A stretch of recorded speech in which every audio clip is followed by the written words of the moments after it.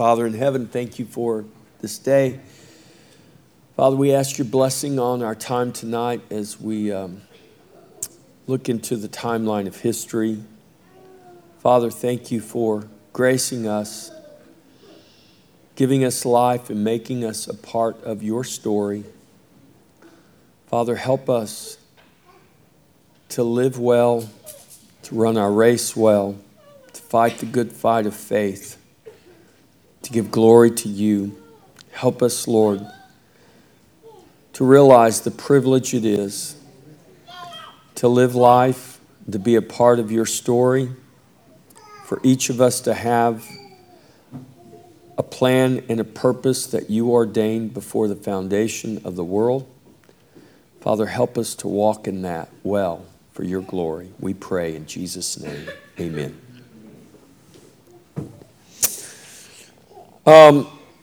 Last week, Joshua mentioned a man by the name of Boethius. And he's probably not someone known very well in history, but he's probably had more impact than we think. He was born around 480. He was a Roman scholar. He was a Christian philosopher. He was a statesman. He was executed in 524 by the Ostrogoth king Theodoric. And Theodoric was a Christian. Boethius was a Christian. Some people don't think he was, but the consensus is that he was, and most people don't think he was, or some people don't think he was, because in the work that he's known for, called The Consolation of Philosophy, which he wrote while he was awaiting his execution, he doesn't specifically mention Jesus, but other writings have been uncovered, and it's clear that Boethius was a Christian.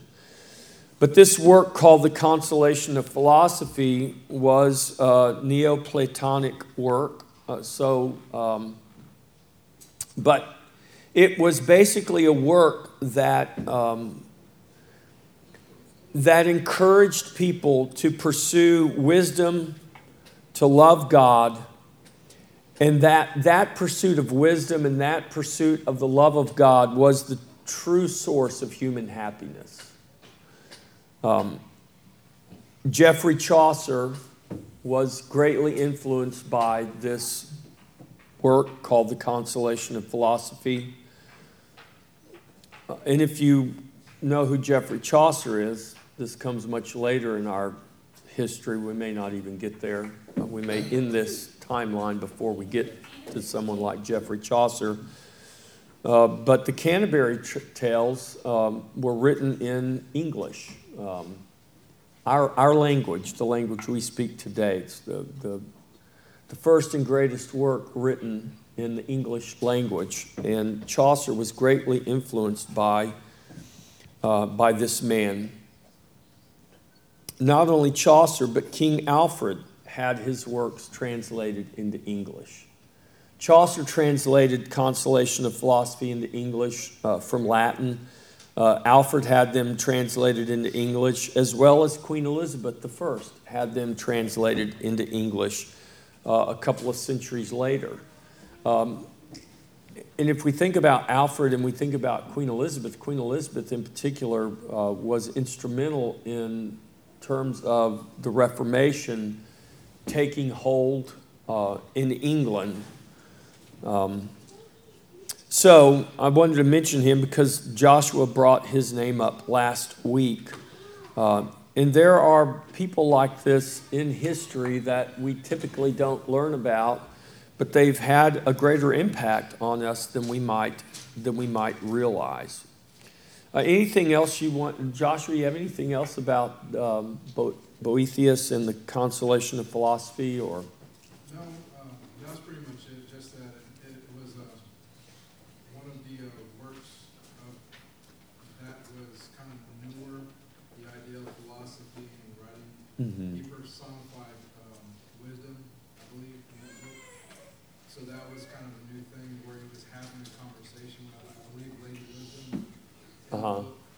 And so just the way that it was written and the ideas that were presented Right. definitely shaped Christians.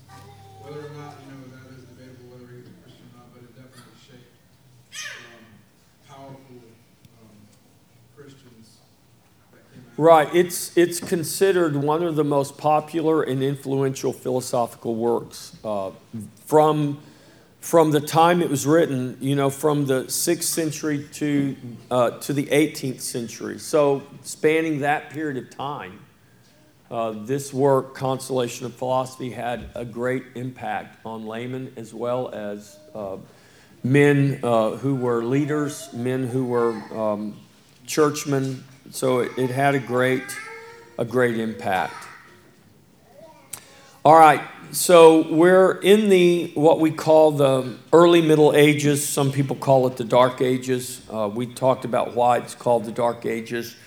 But the early Middle Ages, from the years 500 to the year 1000. What I want to talk about next is the life of Muhammad and the rise of Islam. So Boethius was executed in 524 by the Ostrogoth king. Well, let me say this first. Let me back up. In 496, there was a king by the name of Clovis I. Clovis I was the king of the Franks. Now, the Franks were a Germanic tribe. And so at this time, remember the fall of the Roman Empire, there was no Germany and France. So it was all just this region, and it was ruled by the Franks, which is where it's why France is called France. The Franks ruled this region, and it was inclusive of what we can think about in terms of Germany and France. Now, we're going to see later on that Germany became known as this region, ruled by the Franks, these Germanic tribes, or this Germanic tribe that took over. They defeated the Goths, and they took this area. They defeated the Saxons, ultimately, the pagan Saxons. But Clovis, this Frankish king, converted from paganism to Christianity in 496. Now, this is important because we may not get there tonight, but there are some rulers that you may be familiar with. For instance, maybe you've never, unless you're my student in history, who's heard of Charles Martel? Anyone know who Charles Martel is? Huh? I subbed for you one day and I got to learn a little bit about him. Yeah. So his name was Charles, but what does Martel mean? Anybody remember what Martel means? Anyone speak French here? Is it the Great? No, that's his grandson. So Charles Martel, or Charles the Hammer. And his son, we'll probably get to him, and then his grandson were Frankish rulers, Frankish kings. They became kings. And we're going to talk about how they became kings. But Clovis became a Christian, and so when we talk about Charles Martel and his son and grandson, this is a couple of centuries later. So the fact that Clovis, the Frankish king, becomes a Christian, that made an impact on his people. And so Christianity spread, and the Christianization of these tribes and these kingdoms occurred because God saved these kings and God saved these rulers, and it had an impact. And it's not that Clovis made his subjects become Christian. It didn't. But when the king becomes a Christian, it has an impact on a nation, spiritually and in the natural. So I wanted to just mention that, the fact that Clovis I becomes a Christian in 496. Now let's go to 570 AD, which was the year that Muhammad was born. Muhammad was born in 570 and he died in 632. And if you don't think the life of Muhammad is still having an impact on you today, then your head is in the sand and you don't have a clue what's happening in the world. We have a war taking place in the world today that can be traced directly back to the birth of this man who started this religion we call Islam. So Muhammad was born in Mecca in 570. He died in the city of Medina, which is also, both of these cities are in Saudi Arabia on the Arabian Peninsula. He died in Medina in 632. He was the son of a merchant and the ruling tribe of that region. He was orphaned at the age of 6. Muhammad never learned to read or write. So Muhammad did not write the Quran because he never learned to read and he never learned to write. He was born in Mecca, and Mecca was a major trading hub. Now, there wasn't anything in Mecca except hot sand for the most part, but it was a major trading hub because of its place. It was a port city on the Red Sea there, and so it became a hub for traders who were traversing the trade routes by ship. Consequently, Mecca was a cultural and a religious hub. There was great cultural and religious diversity there in Mecca. And so not only the traders who came by ship, but you had caravans of traders who would come to deliver merchandise to be put on ships or to pick up merchandise that was offloaded from ships. And so if you can imagine, there were lots of different people groups, beliefs, cultures that were in Mecca.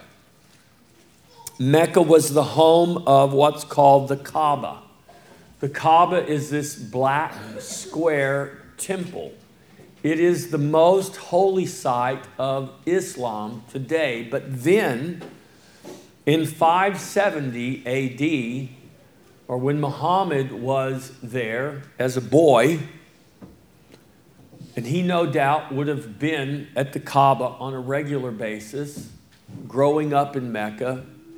The Kaaba was this square temple that housed 360 gods. And so all of these people from all over the world that would come to trade, they could go to the Kaaba and they could worship their God.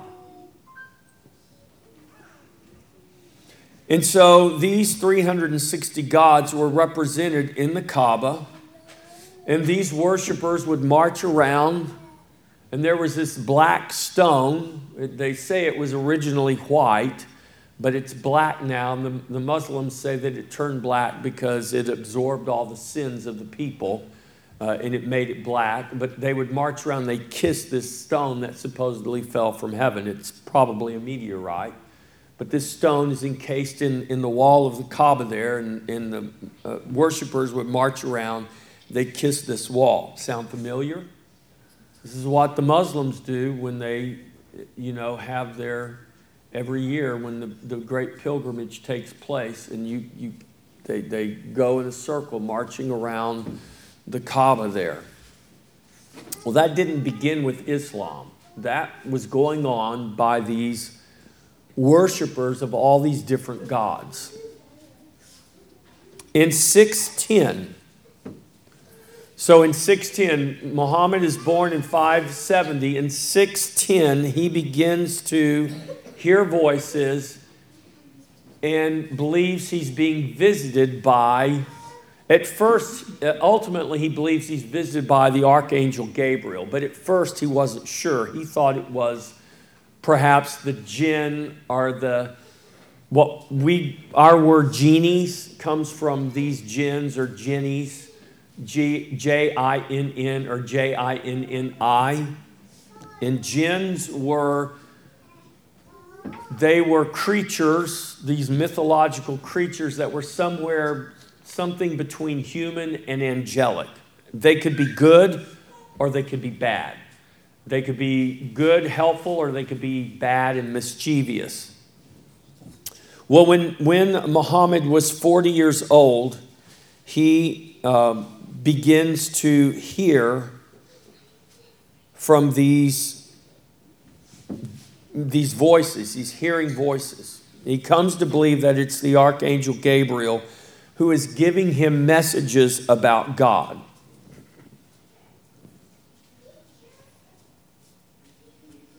And the angel tells Muhammad that there is only one God and that his name is Allah. Now, what's interesting is at the Kaaba, there are these 360 gods, but there was one God in particular at the Kaaba, represented at the Kaaba, and this God was considered to be the ruler of the universe. We might say he's the chief deity of all the gods, the ruler of the universe. And that God's name was Allah Ta'ala. Allah Ta'ala. Well, Muhammad, getting these messages from Gabriel, he believes, makes the claim that Allah is the one and only God. So this is why Islam is one of three monotheistic religions. Christianity, Islam, and Judaism are the three major religions of the world that are monotheistic. They have a belief in one God. Some people believe that we all worship the same God. And I would disagree, especially when we talk about Islam. The God of Islam, even though they say it is the God of the book, the God of the Bible, the God of Islam is not the God of the Bible.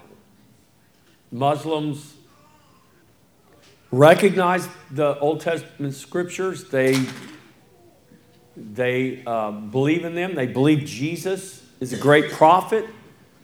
They believe Jesus was a messenger of God, but he wasn't the ultimate messenger of God. He wasn't the final messenger of God. That is Muhammad. And God is Allah. And Jesus is a prophet of Allah, but Jesus was just a good man, a good teacher, a good prophet. Now, they do believe Jesus is going to come back one day and judge the earth, but not because Jesus is the Son of God or because Jesus is God or Jesus is who he declares himself to be in the Bible. They don't believe that. But if you think about Muhammad growing up there in Mecca, there were many Jews, there were many Christians who lived in that region, who came and traded in that region, and Muhammad would have been influenced by Christian belief, by Jewish belief. He would have also been influenced by pagan beliefs, moon gods, sun gods, all kinds of pagan gods. But he starts hearing these voices, and he believes that he's hearing from the angel Gabriel, and that the angel tells him that Allah is the only God. So these revelations continued. Muhammad never wrote down his revelations. He spoke about them. He taught about them, but he never wrote them down. In fact, the revelations are recorded in the Quran. Those revelations were not written until after Muhammad's death in 632. They were written by the followers of Muhammad. His first converts were his wife, Khadijah. She was a widow, and he went to help her. He would do chores for her. She was 15 years older than her. He started working for her when he was about 20 years old, and they fell in love and got married. And she becomes his wife.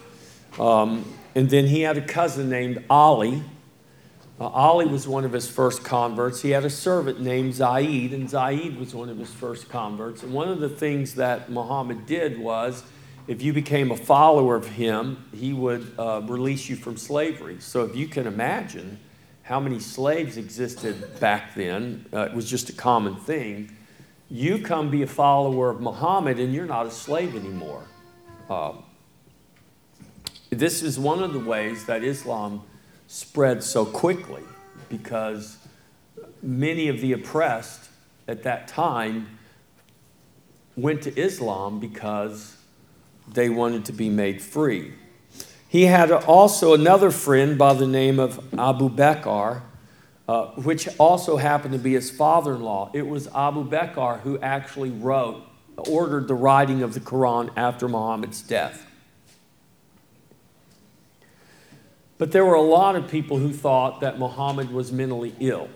He's hearing voices. He's beginning to preach. In 613, he begins to preach publicly, and he's urging the rich to give to the poor and calling for the destruction of idols. It's not that everything he preached and everything he taught was bad. In fact, he had much compassion on the poor and upon the needy. So he was encouraging the rich to help the poor, to give to the poor. He gained disciples very quickly, but he also gained enemies very quickly. And so the merchants of Mecca turned against him because his message was becoming dangerous to them. And so they actually sought to kill him. They tried to have him murdered unsuccessfully because he had too many friends, and so he was always tipped off. But eventually, in 622, he had to flee from Mecca to the town of Medina. And so in 622, he makes this journey from Mecca to Medina called the Hijra, or the flight. It was a very dangerous journey that he makes from Mecca to Medina. That is today known as the Hijra, or the flight. It's this date, 622, when Muhammad flees Mecca for Medina in what's called the Hijra. It's this date of 622 that marks the establishment of Islam, the era of Islam, the Islamic era. So Muslims will tell you today that Islam's origins, it began in 622 with the Hijra. Muhammad gathers his followers, and now he's ready to go and deal with his opposition. By 629, Muhammad and his followers controlled Mecca. So Muhammad gathers an army for all practical purposes, but he can't pay his army.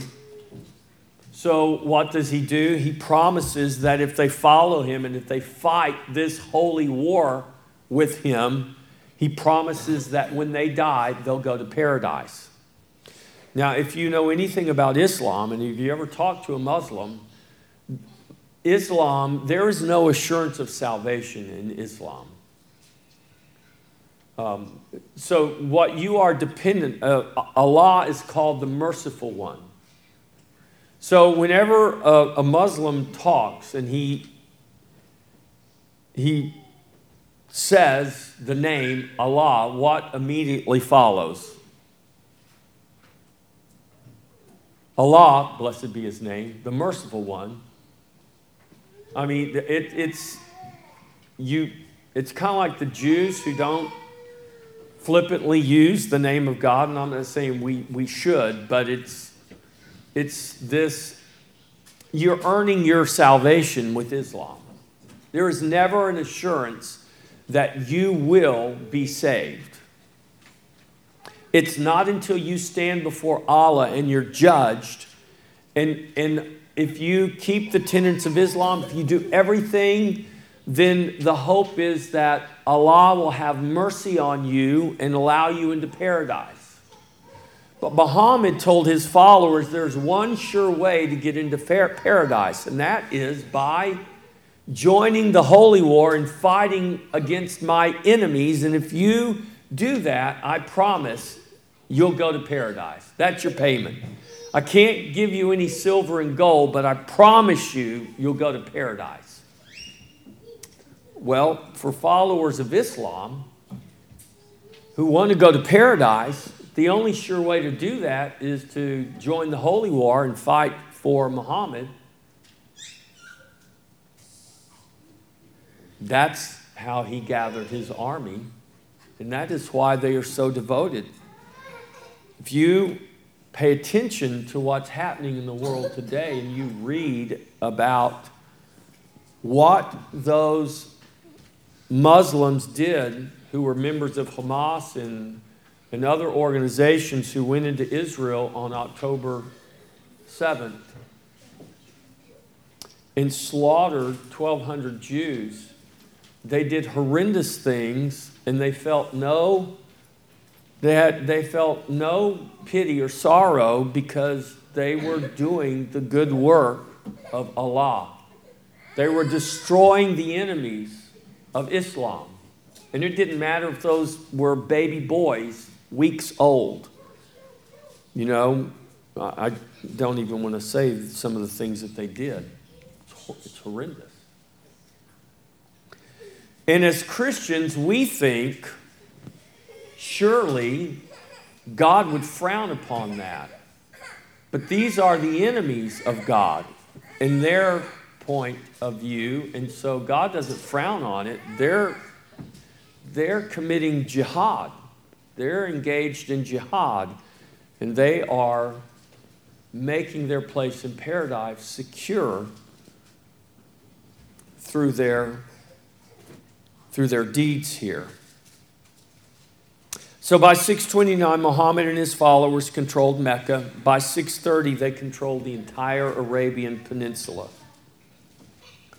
And in 632, he makes his last journey to Mecca. He established the rites of the Hajj, or the pilgrimage to Mecca. So every Muslim, at least once in their life, is supposed to make the pilgrimage to Mecca.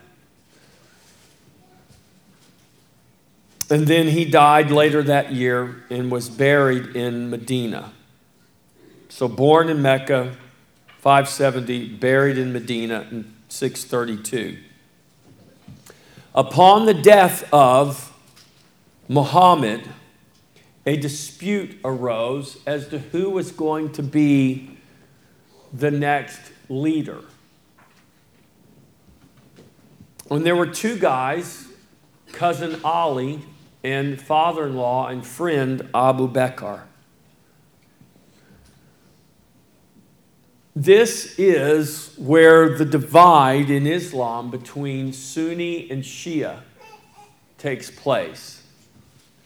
So most Muslims in the world today are Sunni Muslims. But there's one country in particular who is mostly Shia.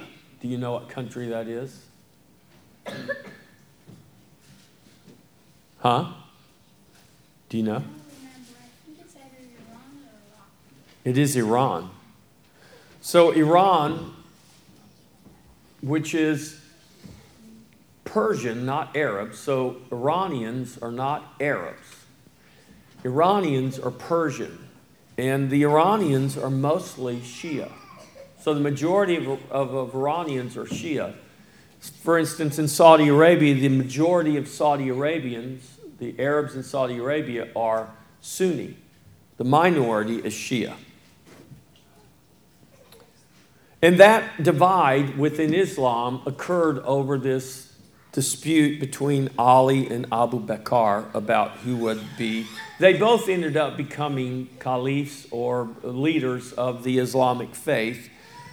They came, I think Ali was like the fifth, and Abu Bakr was the first, if I'm correct. I think that's right. But this divide still exists today. And so the religion of Islam obviously still exists today, and it has spread from its beginning there in Mecca in 610. Let's just say 613. 613 is when Muhammad starts preaching publicly. So he starts receiving messages from the angel, the spirit. What does the Bible say? Test the spirits and see whether they be of God. Well, he didn't do that. If you look at how Muhammad, this is kind of weird, but it's interesting. If you look at how Muhammad received his messages, and you think about how the Quran was written, it's not very. There are similarities between the way Joseph Smith received his messages and the Book of Mormon was written. They both were communicated to by an angel of God, supposedly. They were both given these messages. They had them in their head, in themselves. And it's weird. It's not weird, it's demonic. I mean, there is nothing new under the sun. So this was no doubt demonic in its origins. But Muhammad thought that he was hearing from God's angel. Joseph Smith, no doubt, heard from a demonic spirit, but he thought he was hearing from God's angel. So what's interesting about Islam, so you can't criticize Islam. If you criticize Muhammad, or if you criticize Allah, what happens to you in Islam?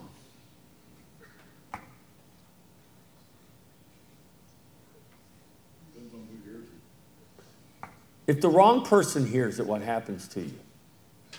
Yeah, you die. I mean, it's a death sentence. It's why, remember a few years ago, the news organization in the Netherlands, what was that called? It was a magazine, and they made a cartoon about Charlie Hebdo, and they made a cartoon about Muhammad. And these guys come in and they shoot the place up and kill all these people because that's what was demanded, because they had desecrated the name of Muhammad and made fun of him. So you can't draw caricatures that are disrespectful. You can't say things that are disrespectful. So how much criticism of the Quran exists? I mean, think about the volumes of books and literature, if we want to call it literature, of writings that are critical of the Scripture, of the Bible. I mean, it's prolific. And we don't have Christians going around killing people because they're writing things that are critical of God, of the Lord Jesus Christ, or of the Scripture. But in Islam, that's not the case. You can't do that. And so there's not a lot out there. You might wonder, well, how did the people who wrote the Quran know what to write?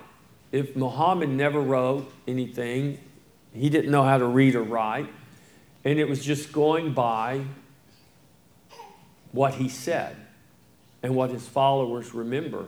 Now that sounds a little bit like people who are critical of the Bible, right? You hear that. How do we know what we have in the Bible is actually what God really said? Well, one of the ways that we know that is that we have thousands upon thousands of manuscript evidence that spans centuries and thousands of miles of geography. And when you compare it all, which we can do now, the manuscript evidence says that, wow, how did we have such consistency in the biblical record over centuries and thousands of miles of geography and so many different people and people groups across time writing, copying these scripture? You don't have the same level of manuscript evidence to compare with the Quran. And it doesn't really matter for us as Christians because we know the scripture is inspired by God, but the Quran is not inspired by God. Now, if I was in the wrong country saying this to the wrong group of people, they'd take me away and take my head off. And so what I'm saying is, over the course of history, there hasn't been a lot of opportunity for Muslims to engage in critical thinking about the Quran because they're taught to not do that. I would encourage you as a Christian, don't be afraid to ask the hard questions about the Bible. Because you're not going to ask the question that's not already been asked. You're not going to deal with the difficulty that's not already been dealt with. And the overwhelming evidence of Scripture is we can trust God's Word. We can trust the Bible we have today. We can trust the record of Scripture that's been passed down to us today. All right, any thoughts about, that was just a very quick overview of the rise of Islam. Now, I wanted to cover that because as we move forward in history, we're going to see Islam is going to play a role in much of the early history of Europe, and of course, North Africa and Asia.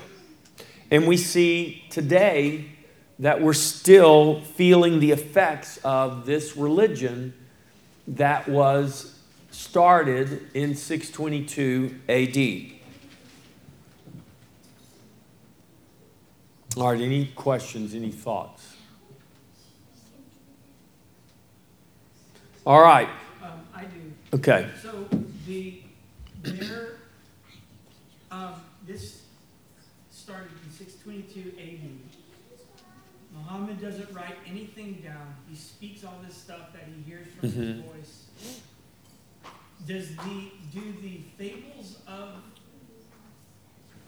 that fill the Quran, not the morality command, but the fables about like Jonah and Abraham and Ishmael, does that come from Muhammad's teaching, or does that come later down the road? When does the Quran begin to be codified? Well,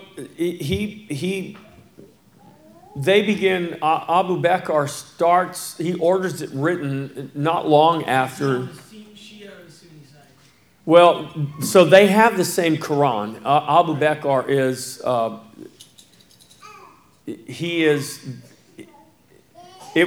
the guy, he's the father-in-law, remember? So Ali, the cousin, it's from those two. There wasn't a divide necessarily then, like we see now. And so it's not that they have different books. They've got the same book, basically. But the Quran was written not long after the death of Muhammad. I don't know. What form? Like what form did it have at that point? Did it have those fables, like the biblical fables, at that first iteration?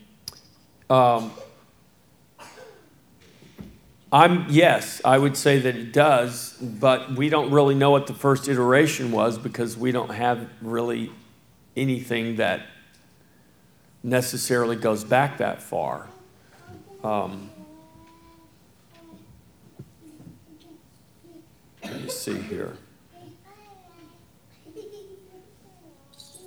do we know when the last addition to the Quran was that is widely accepted?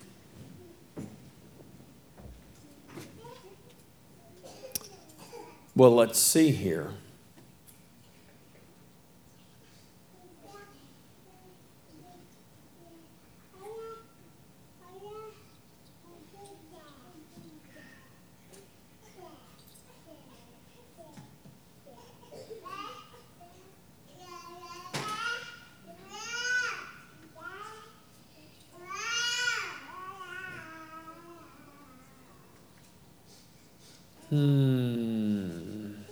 Okay, here we go. Let's see if this gives us any.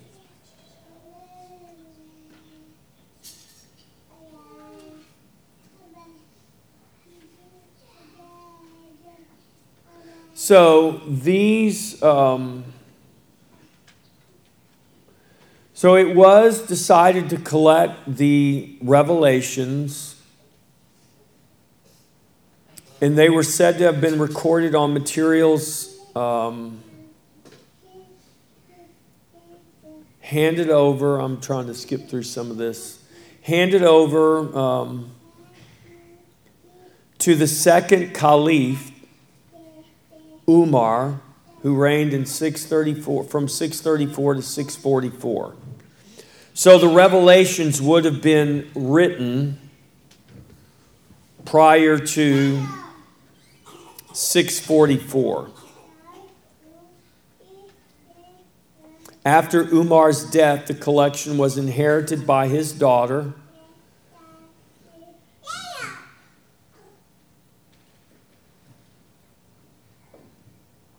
They did notice change or differences, and so they're trying to hold on to it and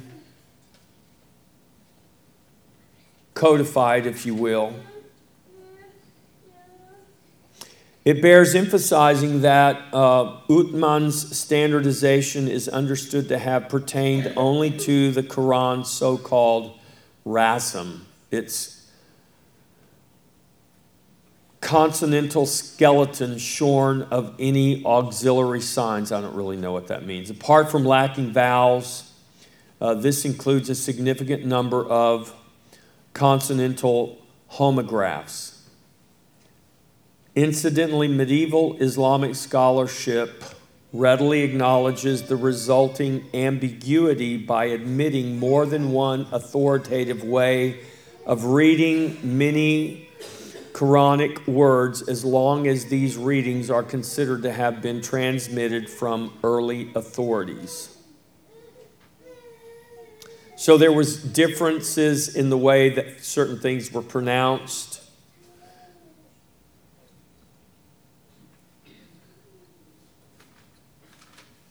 A lot of what you have today did come out of later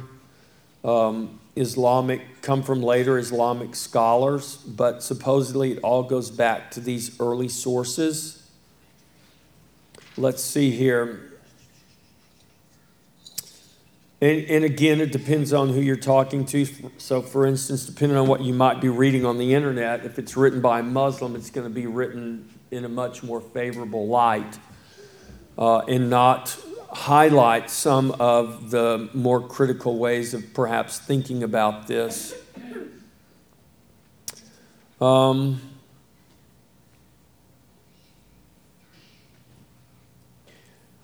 Western scholarship has gradually adopted a more cautious attitude toward the reliability of the relevant extra-scriptural material, which often cannot be traced back further than the 8th or at most the late 7th century, which would be at least 200 years after. I'm sorry, it would be the 800s. Yeah, it'd be 200 years after the death of Muhammad.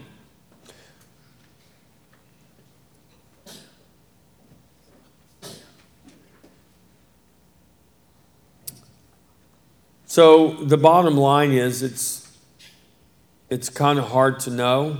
Dave, you got any insight on this? Well, there was a discretion between what they say happens, or what happens to martyrs. Instead of 72 virgins, there's 72 grapes. Grapes, yeah. And that's one of the discrepancies in some of the words, you know. And so who determines what it is? Supposedly the earlier scholars were supposed to go with what they say, not the later guys. These prints, or whatever you want to call them, of the Quran were the earliest ones that found so far in Iraq. University of Berlin, they went to the digs, I guess you call it. But you don't have the wealth of the numbers of manuscripts, the numbers of things, and not nearly as prolific and well reserved as you do with the manuscripts of Scripture. So I can't answer your question really very well, Caleb. No, that's okay. I have another question that's related to I would need to do a little more. I haven't done a lot of research on the Quran, so. The second question might be more clarifying for me. Does Islam practice,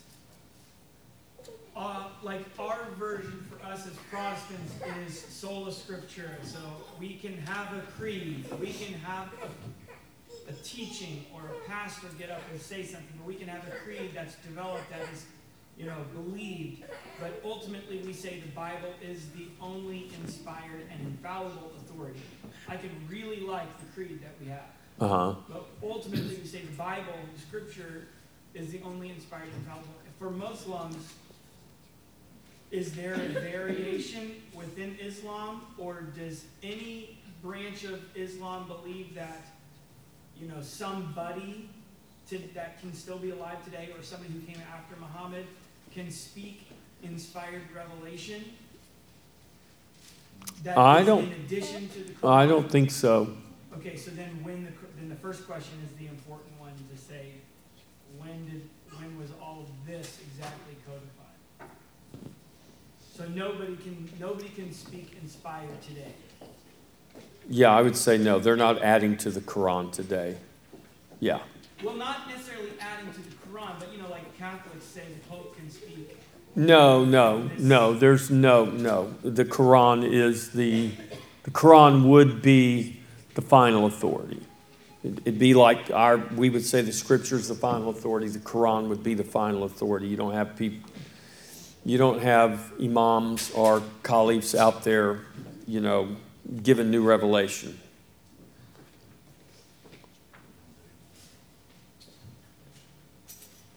I'll look at a little bit of this and maybe have a little more information for us next week. It's kind of shocking that is not laughed to scorn, the idea that these things that pop up in 622 can somehow in so many people's minds be just as valid as scriptural text which we can trace back thousands of years. I don't understand that. So the earliest full commentary on the entire Quran is ascribed to a guy named Muqtil ibn Sulman, who died maybe around 767. So this commentary dates to the 8th century. That's the earliest full commentary that is in existence. And then there's another one of a guy who died in 923.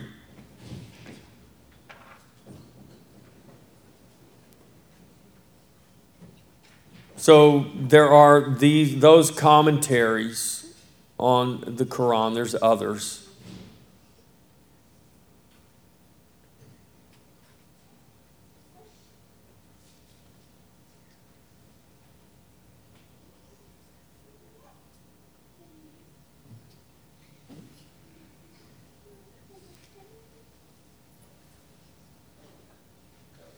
So a lot of this has to do with, like Dave was saying, where do the vowels? So like the words that are there that don't have vowels, how do you pronounce that? How do you, does it mean grape or does it mean virgin? A while ago, I used the wrong word. It's discrepancy, not discretion. Sorry. Right.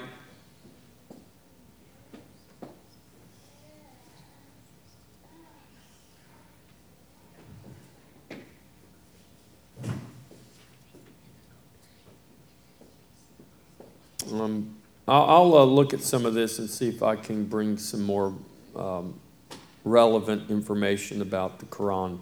I didn't really do anything on the Quran. I was just more about the rise and the spread of Islam. I'll leave with this tonight, and then we'll kind of pick up and talk a little bit more about this because it impacts our history. So in 711, by 711, Islam had taken over northern Africa, the Arabian Peninsula, the areas of Asia there. Do what? Yeah, northern India, Pakistan. Pakistan used to be part of India, and so that's why Pakistan is Islamic versus Hindu. Those countries in what would formerly have been the southern part of the USSR, the Tajikistan, Turkestan, all of those Stan countries, they're Islamic because Islam spread. And we'll talk a little bit more about some of the different groups that came into play. But in 711, Muslims from northern Africa invaded the Iberian Peninsula, which is Spain. We call it Spain. It's the Iberian Peninsula that holds Portugal and Spain.